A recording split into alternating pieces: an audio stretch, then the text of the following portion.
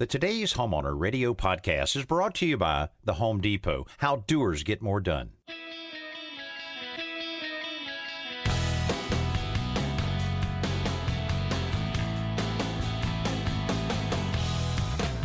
Welcome to Today's Homeowner with Danny Lipford, your partner in home improvement. Everyone has questions about their home. We've got the answers, and we have a few laughs along the way.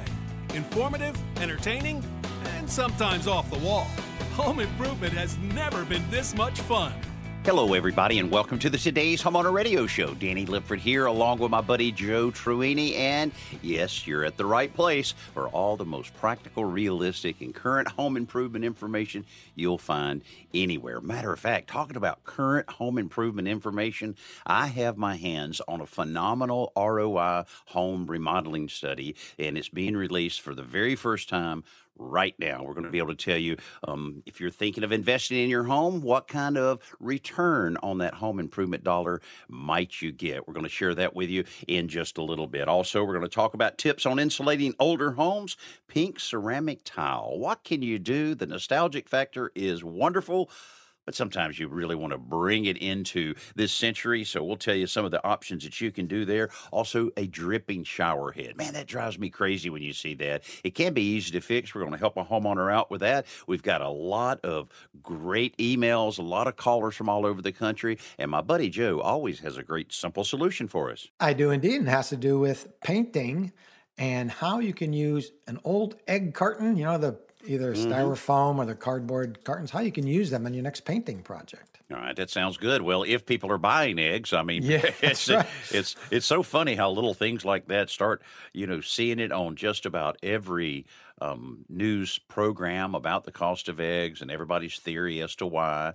And then, of course, online on Facebook and other things, you get everybody joking about it and so forth. And it's not so funny when you go to buy a dozen eggs and they cost $7 or $8. Right. You remember that movie Scarface, and Al Pacino sitting there at that big desk, and he had that big mountain of white powder drugs in front of him and so forth.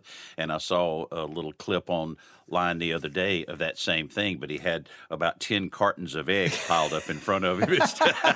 So it just always baffles me when you see they're going to be delivered like in a Brinks truck to the supermarket pretty soon. Hey, Joe, something I was thinking about that I was reading the other day. What's that? On today's homeowner.com. We talk about all kinds of little homemade recipes and combining this and this, especially vinegar and baking soda in so many different ways. We had a little alert that we put out recently on things that you should not combine, and I thought I would run down them real quick. Okay. Some of these are very common sense kind of things, but bleach and rubbing alcohol, that's a no-no. You have these things there, and they look like they would go together. Right. No, let's hold off on the bleach and rubbing alcohol, as well as the bleach and ammonia. They don't play together very well at all. That creates, I think that's the basis of mustard gas that That's used what I in hear. World War I, right? Yeah, don't do that. That's lethal. Nothing good about that. Also, bleach and vinegar is something that they say not to combine those. Also, if you're trying to get that clog out of the drains, when you use a drain cleaner, some people say it works perfectly. My experience, it's never worked, but never try to combine two drain cleaners at the same time. That's another taboo. Also, Danny, I just want to say, if you are using those liquid drain cleaner, which are chemicals, people pour them in there, then they start plunging, and they yank that plunger off. That chemical sprays out, so, do not do that. I would never use those, but some people do. But just be careful if you use them, because that splashes on you. That can burn your skin. Yeah, I'll tell you, one of those flexible drain brushes, they go by a lot of different names, and some of them have kind of a real kind of Velcro-like surface on them. Others have just little tiny hooks.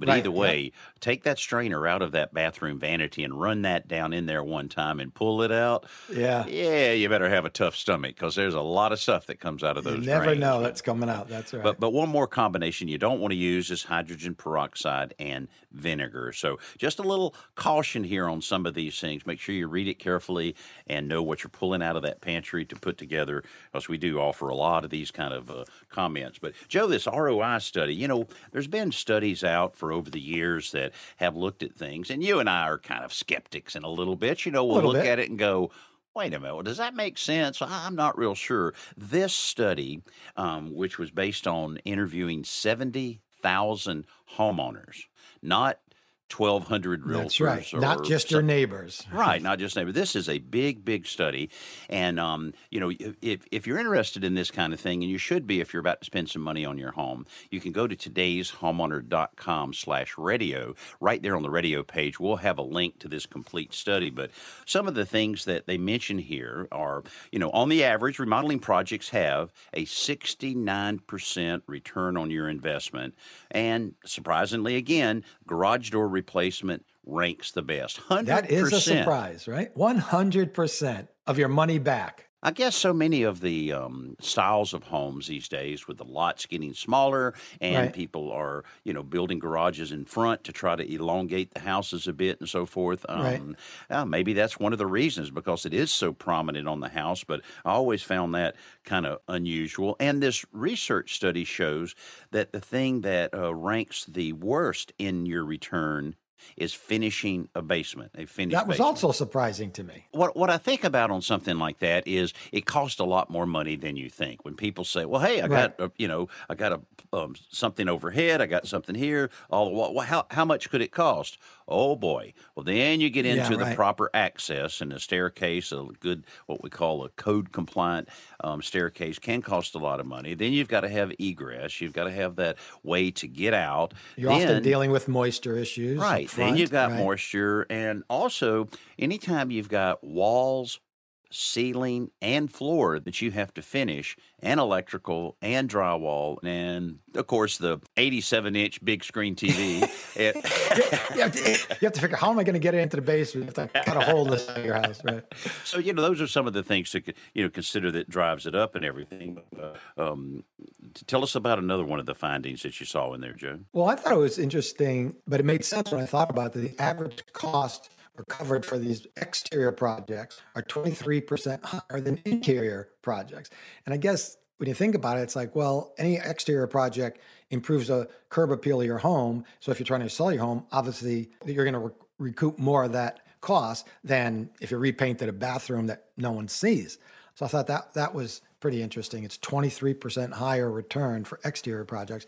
And in the kitchen, appliances and counters may help home values the very most. And I guess that's not surprising, right, Danny? We always say put money, especially if you're selling your home, put money into the kitchens and the baths. That's what right, everybody's looking for. However, it does point out that going for those really high-end luxury type of appliances and so forth, or luxury items in your bathroom, return less than 50%. Right. You So, can you know, overspend. That's right. You can certainly overspend on any project. And right? you just won't get that money back. Of course, if that's what you want, if you want the big refrigerator or the chef level type stove and cooktops and things like Right, that, yep. I mean, go for it. Just realize that you're, doing it at a price, if you will. And so that's one of the things that we've seen quite a bit. But we've got a lot of things we want to share with you throughout this entire thing. And another thing, if you're living out on the West Coast, it shows that the Western states have the highest ROI across all of the 34 projects that they did in this study.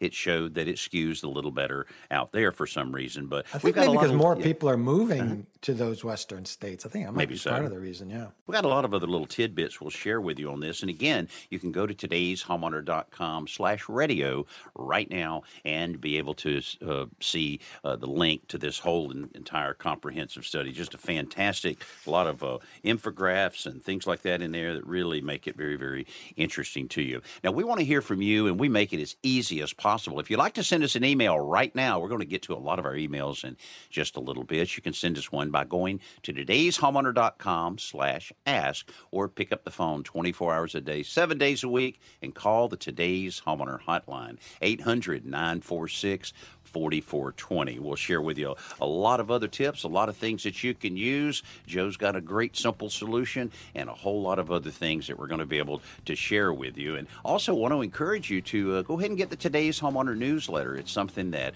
almost 150,000 people get every single week, and you'll see why if you sign up right now. todayshomeowner.com/newsletter, and we'll send you one once a week right in your inbox so that you can stay up to date on all the things you need need to know seasonally, as well as some great tips that we share there that we share nowhere else. Again, today'shomeowner.com/newsletter. You're listening to Today's Homeowner Radio. We'll be right back. Don't go anywhere. We're just getting started.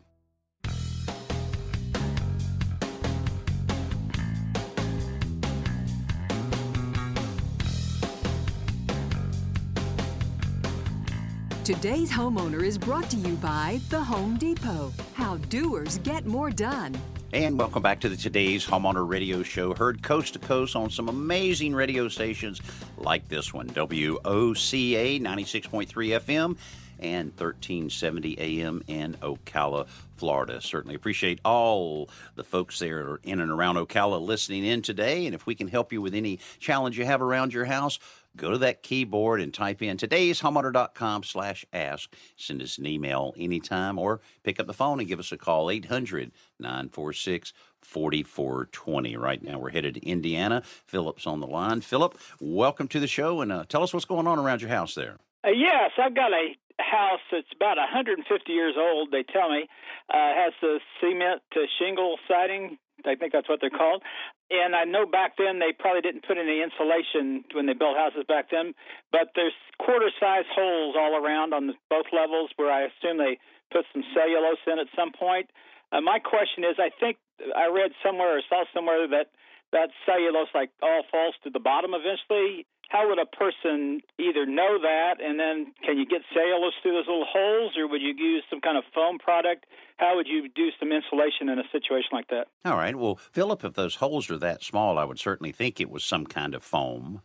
Right. Cellulose it has a little bit of bulk to it, and generally those holes for cellulose, when they blow in what they commonly call a blow-in blanket that has a little bit of glue mixed in with the cellulose to kind of hold it in place. Usually those holes will be at least 2 inches, something like that. So with the smaller holes, you can assume that it's foam. Now, let me ask you this. Do you have a high and low hole? Do you have one that's down, say, 4 or 5 feet up and another one up higher than that? Or do you have just the one at the top of the wall section? There are 2 stories. So I've got one, like above head level for the first floor, and then I don't know how high the other one would be, but it's probably the same distance from where the second floor starts, I would assume. I haven't measured it. Well, the thing about it is, most all of the older houses like that had a center span horizontal blocking, commonly called fire blocking. And that's where they usually will have to drill a hole up high and fill up that top half of the wall, and another one down below to fill up that bottom half of the wall. Now, they may know something here that I can't see, but in terms of it being just one stud bay going down. But what do you think on that, Joe? With the shingles on the outside, you can't pry any of those off to peek in. Yeah. Any thought for Philip here? Yeah, Philip, a house that old might be what they call balloon framed, which means there are continuous studs that go from the first floor straight up to the second floor. Then it would just hang the second floor off of those. So you'd have a very long stud bay going from the bottom floor right to the top floor. And they would put fire blocking, horizontal blocking between that, and that obviously would stop any insulation from dropping down. That's why there's almost always a hole at the bottom. Not only can they blow insulation up if they need to, but if they're pumping it in from the top, they'll see it, right? If it starts coming out that bottom hole, they'll realize there's no blocking, there's nothing impeding the insulation, so that whole stud bay has been filled. Without a hole at the bottom, I'm not sure how they know how much they even put in there, because you might have only insulation halfway down and the whole first floor might not be insulated.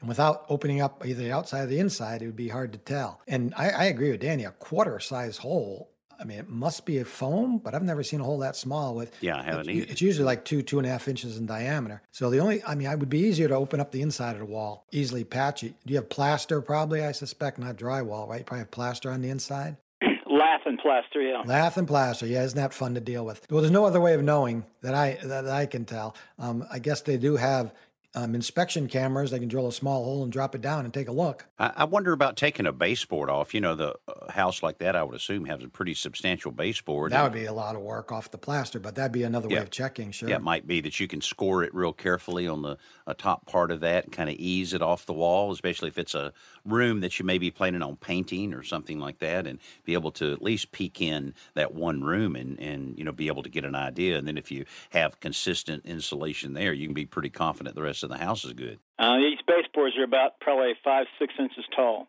That's what I figured. Yeah, they're no, else you could try doing, Philip, that I've tested for insulation. I didn't think of it till just now. Just drill a relatively small diameter hole, maybe 1/4 inch or a little bigger, and you slip a wire in there. Get like a clothes hanger, cut it so you have a straight piece, and bend a hook on one side. So it's just a hook that you can still fit through the hole and pull it out. And just put it in there, wiggle it around, and yank it out. And if it comes out with insulation, you've got insulation. If it doesn't, and you'll hear it rattling around if it's hollow, because no matter what you have in there, if there any kind of insulation, you'll be able to hook it and pull out a little tuft. That's a good idea. And then you'll know. And this will save you the trouble. Then you can just patch that little hole with a little spackle or something. So you're talking about on the inside, cut a hole on the inside? Correct. Yeah, on the inside, yes, right. Yeah. That cement siding or shingles you talked about, I'm a little concerned it might be asbestos siding, in which case you don't want to mess with that stuff at all. So if that's what it is. Could you run a wire through one of those quarter-size holes on the outside, and would it pick up the insulation? Yeah, sure. But I'm not sure why you do it on the outside, because I would open it up to rain. And again, if that's asbestos siding, you're creating dust, and you don't want to be breathing that dust. So I think I'd do it from the inside. Well, they've got plugs in each hole. They got plastic plugs. Oh, yeah. You could try that. Yeah. That won't tell you if you have insulation down below, though, because the holes are up high, right? Well, they have some on both floors, some on the first floor and some on the second floor. Oh, I see. Oh, yeah. Yeah, I would definitely try to access that absolutely. and see just what you see in there. Okay. And if it did need insulation with those small holes, I mean, does you call on a contractor to do that, or is there? Yeah, absolutely. Do that yourself? Yeah, you could call around. I mean, so many people are doing the foam now that you can call around and find someone that can do that retrofit foam. Yeah, and Phil, if it is foam that they sprayed in there, and you poke a wire with a hook on it, you won't pull out any foam because it'll be hard, but you'll see it. If you pull up, and you'll be able to see, because I'm sure it filled up that hole. You'll see, it looks like almost styrofoam blown in there, right? Okay, good. Thank you. All right, well, good luck. Hope you find lots of insulation. That's Thanks, right. Guys. Okay, thanks so much, Philip. Best of luck to you on that. Yeah, there are always mysteries around the house. Let's go straight to an email that actually is another mystery. Emma in New York said, I recently had stone floor tiles installed in my kitchen. I now have mysterious spots on the stone that I can't remove. Any suggestion? Things could, especially stone materials, can get stained so easily. It can be, a little bit of bacon grease, a little bit of something that you track in, and can get ground down in there very quickly if it's not sealed. One of the reasons that we recommend sealing any of those, products, and not necessarily to make it, high sheen or very shiny, as much as just to seal the pores so that stains won't get in. Any thoughts on that, Joe, in terms of maybe she could clean it off with something? Yeah, that's exactly right. There's so many different types of stone. Emma doesn't say what kind. Hey, I'm a stone. Emma doesn't say what kind of stone this is, and some are much more porous than others and softer than others, as you alluded to. So, I would start with a homemade solution. You could try just diluted white vinegar and water with a little detergent and scrub it. If that doesn't work, you can mix salt with warm water to form like a paste and use that to scrub it. Again, you have to be careful if it's a really soft stone, and we don't know what this is. Otherwise, you'll just have to use a commercial stone cleaner. And the only thing I'll caution Emma about, and anyone else listening, is if you're going to use a commercial stone cleaner, read the label really carefully. Oh, yeah. And make sure it's designed for the stone you have. Because not all stone cleaners clean all stones. And, this is assuming you can identify the type of stone. But that's about the best I can tell her is just, move. If you can't do it with a homemade solution, get a commercial cleaner that's designed for that particular stone. Well, it's certainly important, though, to do the research and choose the right thing. I was just recently putting another coat, cleaning and putting 2 more coats of sealer on the travertine stone I have around on my back porch and so forth. And pretty sizable area. So I did all kinds of research, and oh boy, the number one thing they say, no vinegar of any kind. And for the most part, they just said dishwashing detergent. Yeah. To clean it, just to get anything that would prevent the new sealer from sticking to it. Hey, coming up, we're going to be talking about pink ceramic tiles. Do you have any in your house? Would you like to change it? Maybe kind of modernize it a little bit? We'll have some tips when we come back here on today's Homeowner Radio. Don't go anywhere.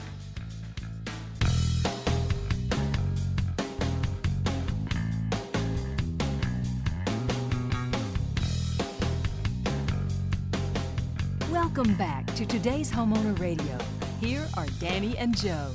And welcome back to the show, where it's time for our Best New Product segment, brought to you by the Home Depot. How doers get more done. One of the most useful tools a DIYer can own is a good wet-dry vacuum. But, dragging that cord around everywhere you need one can really be a hassle. So Ryobi developed their new one-cordless 4.75-gallon wet-dry vacuum kit with a powerful 40 CFMs of suction. This 4.5-gallon wet-dry vac is ready to handle those big jobs without having to carry that cord around. The stainless steel tub rides on 4 caster wheels, which will rotate a full 360 to provide balanced mobility, rolling along over any obstacle. It also features a collapsible handle that makes transportation to your messy place a lot easier. But it lays flat when you're storing it after the job is all done. There's a built-in onboard storage for the telescoping wand and all the accessories, plus the 5-foot flexible hose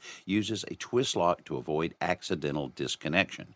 So there's no excuse not to clean up after yourself now. So for more for more information on this Ryobi One cordless 4.75-gallon wet-dry vacuum, log on to homedepot.com or drop by your local Home Depot. I tell you, that's one of the things. But, Joe, let me tell you, if someone is using a wet-dry vac to clean up a wet mess, people don't know to take the filter out. Absolutely. I went to grab mine the other day, and I heard it sloshing and all. And we had a leaky refrigerator out in my shop, and someone had dried it all up. And I opened that up, and that filter was soggy and falling apart.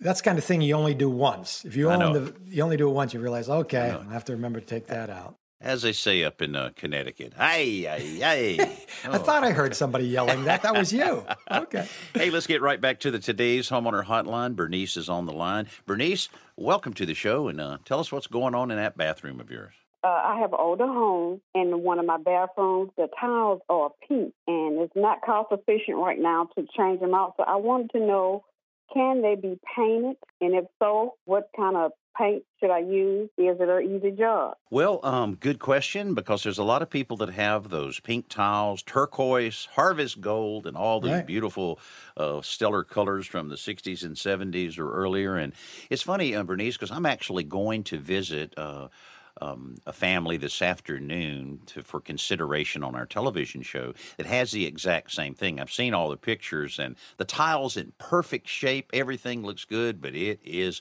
pink. So what we're going to look at doing, and I have done this successfully in the past, is simply to paint it with an epoxy paint. Now, I say simply, but it's not that simple, because you really have to prepare the surface well, to do a little bit of sanding, cleaning very thoroughly, and then lots of ventilation, applying the epoxy over it, which will cost a fair amount of money, but instantly everything's white, or I think these homeowners may want to go with a kind of a bone white. And we're going to give it a try, and I've done it before, and it works very, very good on the walls. Not recommended on the floor. Joe, any other suggestions on that? Yeah, Bernice, is this tile, that's what I was going to ask, this tile on the walls, not the floor, but is it also inside the shower or tub surround, I assume, right? Not just outside the tub. It's on the walls and inside the tub. Okay. Yeah, well, you certainly have to use either an epoxy paint, or manufacturers do make paint that's called tile paint. Sometimes it's called bath and tile paint, something like that. But whatever paint you use, do make sure it's designed. Some people just use house paint or any acrylic paint, and you really need something that's formulated for the for tile, and because it's a pretty slick surface, and that's why it's so important to sand it first, as Danny said. Not only you're cleaning it off, but you're roughening up the surface just a little bit, and it'll help the. And you probably have to require a primer as well, but to help the primer and the paint stick a lot better. Can you do it? Yes. How long is it going to last will depend on how much the surface is exposed to scrubbing and people touching it and hot water and everything else. But yeah, you can do it. And it's not any more difficult than really painting anything else. All right, that sounds good. All right. Just take it a step at a time. Make sure you cover up really well because you don't want that epoxy to get anywhere, that you don't want it to get, Okay. So how long would this take? Well, you'll have a little bit of drying time in there, but it's certainly something that could be done in the course of a weekend. Just a classic weekend project. And do I have to do anything to the grout around the tub? Or? Yeah, unfortunately, the grout between the tiles, you're just going to have to paint over. They really don't recommend trying not to paint the grout or anything else. So it's not going to obviously look like a traditional tile job because you won't see the grout joints. But around the tub, that should really be caulk, not grout anyway. So you wouldn't paint that, I would think, because that probably matches the color. Is the tub pink too? The tub is gray. Oh, good. Yeah, I think Chelsea had a pink bathroom, and she decided to just because it's going to be for her daughter. She decided to just honor the pink and let her daughter enjoy it. Honor the pink and actually put some wallpaper on the walls and the ceiling that kind of tied it all together. I thought, oh Lord, this is going to be, I don't know, but like so many times, she was right on that one. It looked great when it was all finished. I actually saw that thing. Oh, is that right? Yeah. She called it a jewelry box because the ceiling and the walls. Ceiling, right? Yeah. Never heard of that one, but Bernice, just take your time on it and read the instructions real carefully. Maybe some of those thin latex gloves while you're doing it to keep you from getting any of it on your hands. And I think you'll be real proud of your bathroom once you get it all wrapped up. Okay. Well, I thank you so much, you and Joe, and I hope you have a good day. Oh, well, you as well. Have yourself a good weekend. We appreciate you being a part of the show. Thank you. Thank you. Well, that is something, Joe. I'm going to go over and take a look at this project, and we're talking about doing the same thing because so many people, are interested in that. This particular house I'm going to, it looked like this bathroom through the pictures had never even been used, and I think it's 1956. And I mean, it is just perfect. And of course, I know the people well, and they are, very, very good housekeepers, keep things nice and clean, which is a big part of keeping a bathroom looking good. So it'll be interesting. I think it'll be a great before and after picture that we're planning on transforming this thing and of course, making an episode out of it. Well, it's certainly a lot less work than tearing it out and replacing it. And as we say with some projects, including this one, paint it and see if you like it and it lasts. If it doesn't, then you can always tear it out. That's right. Well, it's going to be a change. It's going to brighten it up, so it definitely will be more appealing. Good. We'll keep you posted on that show so that you'll get an opportunity to see it on the Today's Homeowner television show. You're listening to Today's Homeowner Radio. We'll be right back with more current home improvement information for you and your family. We'll be right back.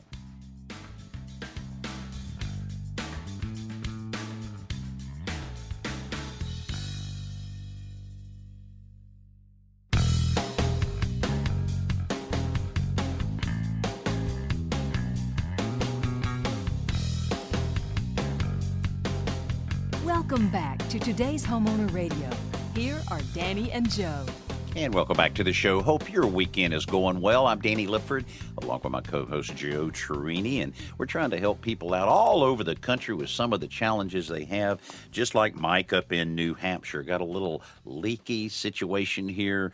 Mike, tell us all about it, and welcome to the show. We moved into the house probably 18 months ago, and it's just one of the last things we've been trying to tackle now. And every time I move towards the shower to get it done, it just overwhelms me because I don't know what I'm doing. So probably common for you guys, but it just drips constantly from the faucet head. It's a 3-quarter bath. We're on a well, so I'm not really concerned about my water bill. That's probably the other reason why I've been dragging my feet. But it drips all the time. And sometimes I'll turn the knob with a little bit of force, and that will stop it a little bit. But what my trick usually is just turn the shower on quick and then turn it back off, and it will slow it. But sometimes it runs faster than others, so there's no real consistency to it other than the fact that it's always dripping.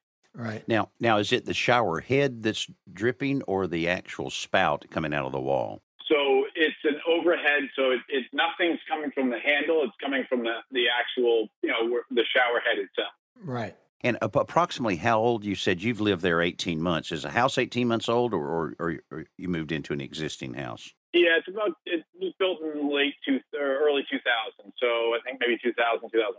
Okay, Yeah. okay.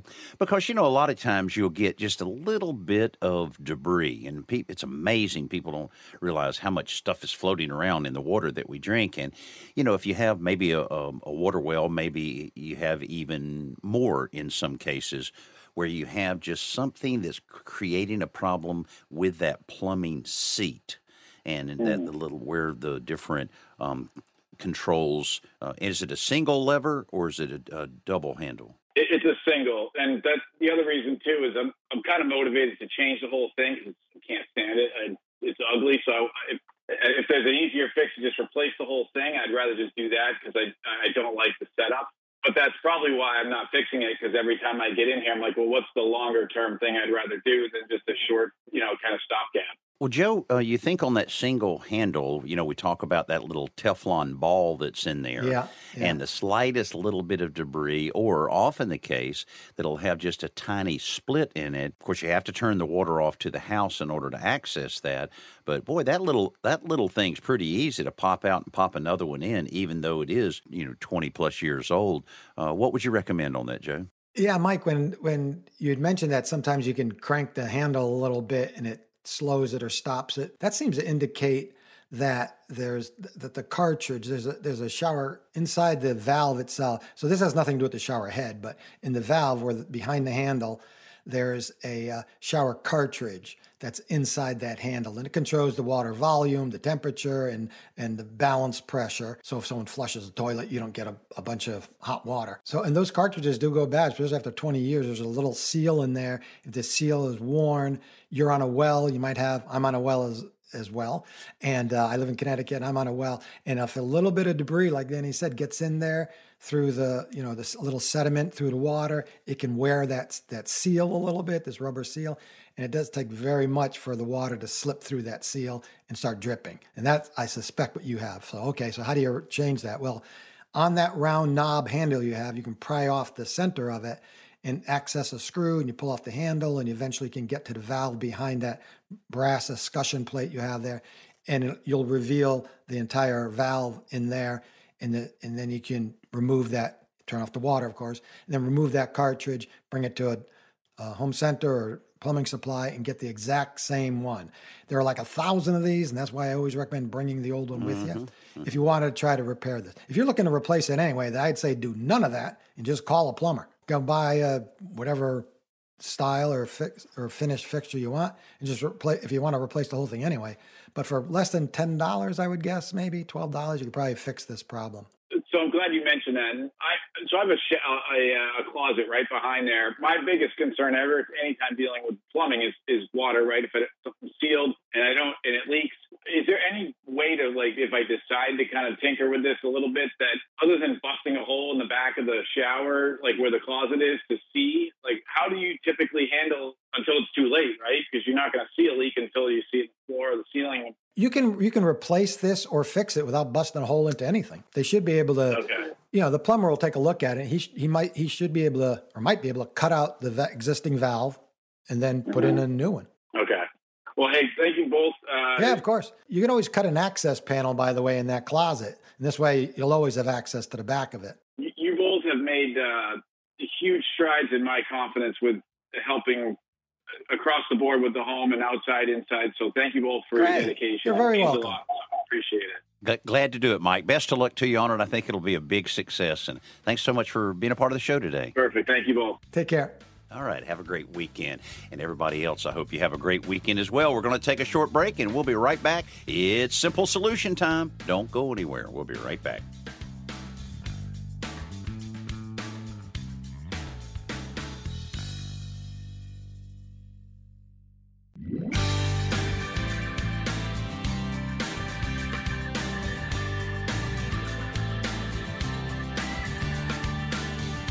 Welcome back to today's Homeowner Radio. Here are Danny and Joe. Well, it's that time of the show where I can sit back and relax a little bit and let my buddy Joe earn his keep. And he always shares with us a great, simple solution. What do you have for us, Joe? All right, Daniel, when you need to paint the edges of an item, like narrow edges, such as like the edge of a shelving unit or shelves themselves, cabinet doors, drawer fronts, anything like that, it's always best to raise the pieces up off your work surface on little stands of some sort so you can paint those edges and they won't, the paint won't stick to the workbench or whatever you're painting on. And so you can make little stands from an egg carton. So you get an empty egg carton. They're usually made out of either styrofoam or paper, essentially, cardboard. Use scissors to cut out each of the individual little egg holding cups, right? So you just cut those out, and then you turn them upside down and place them on the work surface, then set the workpiece on top. So now it's raised up, whatever that is, a good 1.5 inches or so, gives you plenty of room. With the workpiece elevated, now you can very easily and neatly paint around the edges, all 4 edges, then of course the top as well. No, that's another great simple solution there. It'll solve that problem of any of that paint running down and you not realizing it, having it up off the. No, so that's great. And you can see a lot of simple solutions, over 550 of them, by going to todayshomeowner.com/simple solution. Joe, I thought we would run down real quickly this part of the ROI home remodeling survey that's just been released. And I'd also remind you can go to todayshomeowner.com/radio, and we have a link so that you can see the entire study right there. It's pretty amazing. It's just being released right now. And if you look at the top 10 of the highest average cost recovered nationally on different projects, surprising a lot of people, garage door replacement is at 100%, and next to that, wood window replacement, you get 95.5% of your money back. And then next on the list, this would be number 3 and number 4 on your return on investment, would be screened-in porch. Adding a screened-in porch, we certainly can understand why that would be an attractive project. And fiber cement siding replacement. So it's not installing fiber cement. I thought that was pretty surprising. But anyway, fiber cement siding replacement comes in at number 4. And that's probably, where they're replacing a lot of the hardboard siding and other sidings that aren't as maintenance-free, and so that probably is driving that. Next on the list, vinyl siding replacement. You can expect to get back 91%. Vinyl window replacement. A lot of people considering replacing their windows with vinyl. 90%, sounding pretty good. Sounds really good. Yeah, of these top 10, by the way, you recoup between 80 and 100%, so these are pretty good. Now, this one I found surprising is the in-ground pool. I often heard that you didn't get much return on your investment, but there you go, an in-ground pool, and then a composite deck addition as opposed to a wood deck addition. So a lot of people I think the price of composite decking has come down a little bit, so that's why more and more people are adding that to their new deck. And the last 2 items on the top 10 ROI list, concrete backyard patio comes in at 86.4% return on your investment. Wood deck addition, still up there, 80%. Yep. So, again, this study is so good and so current. This is what today's homeowner is all about right here, is providing you the kind of information that you probably can't find anywhere else. It's brand spanking new. Read more about the survey by going to todayshomeowner.com/radio. While you're at Today's Homeowner, you can find out where you can see the Today's Homeowner television show in your area. We're all over the country. It's our 25th year. We're having a lot of fun with that, and we have a show I'd love for you to see, what we're calling a closet divided. And that's basically a fairly good-sized master bedroom closet, and it had a wall right down the middle. And you guessed it, his on one side, hers on the other. And I thought you were going to say hers on one side and hers on the other. Yeah, well, that's the way it ends up a lot of times. Right. But they each have different needs and different wants and different amount of clothes in those areas. Check out the show this week, and you'll see how we solved the problem, and everybody was happy when it was all said and done. Again, go to todayshomeowner.com and find out where you can see the TV show in your area. Well, that'll pretty much wrap up the first hour of today's Homeowner Radio. I'm Danny Lipford along with my buddy Joe Truini. Thanks so much for spending some time with us here on today's Homeowner Radio.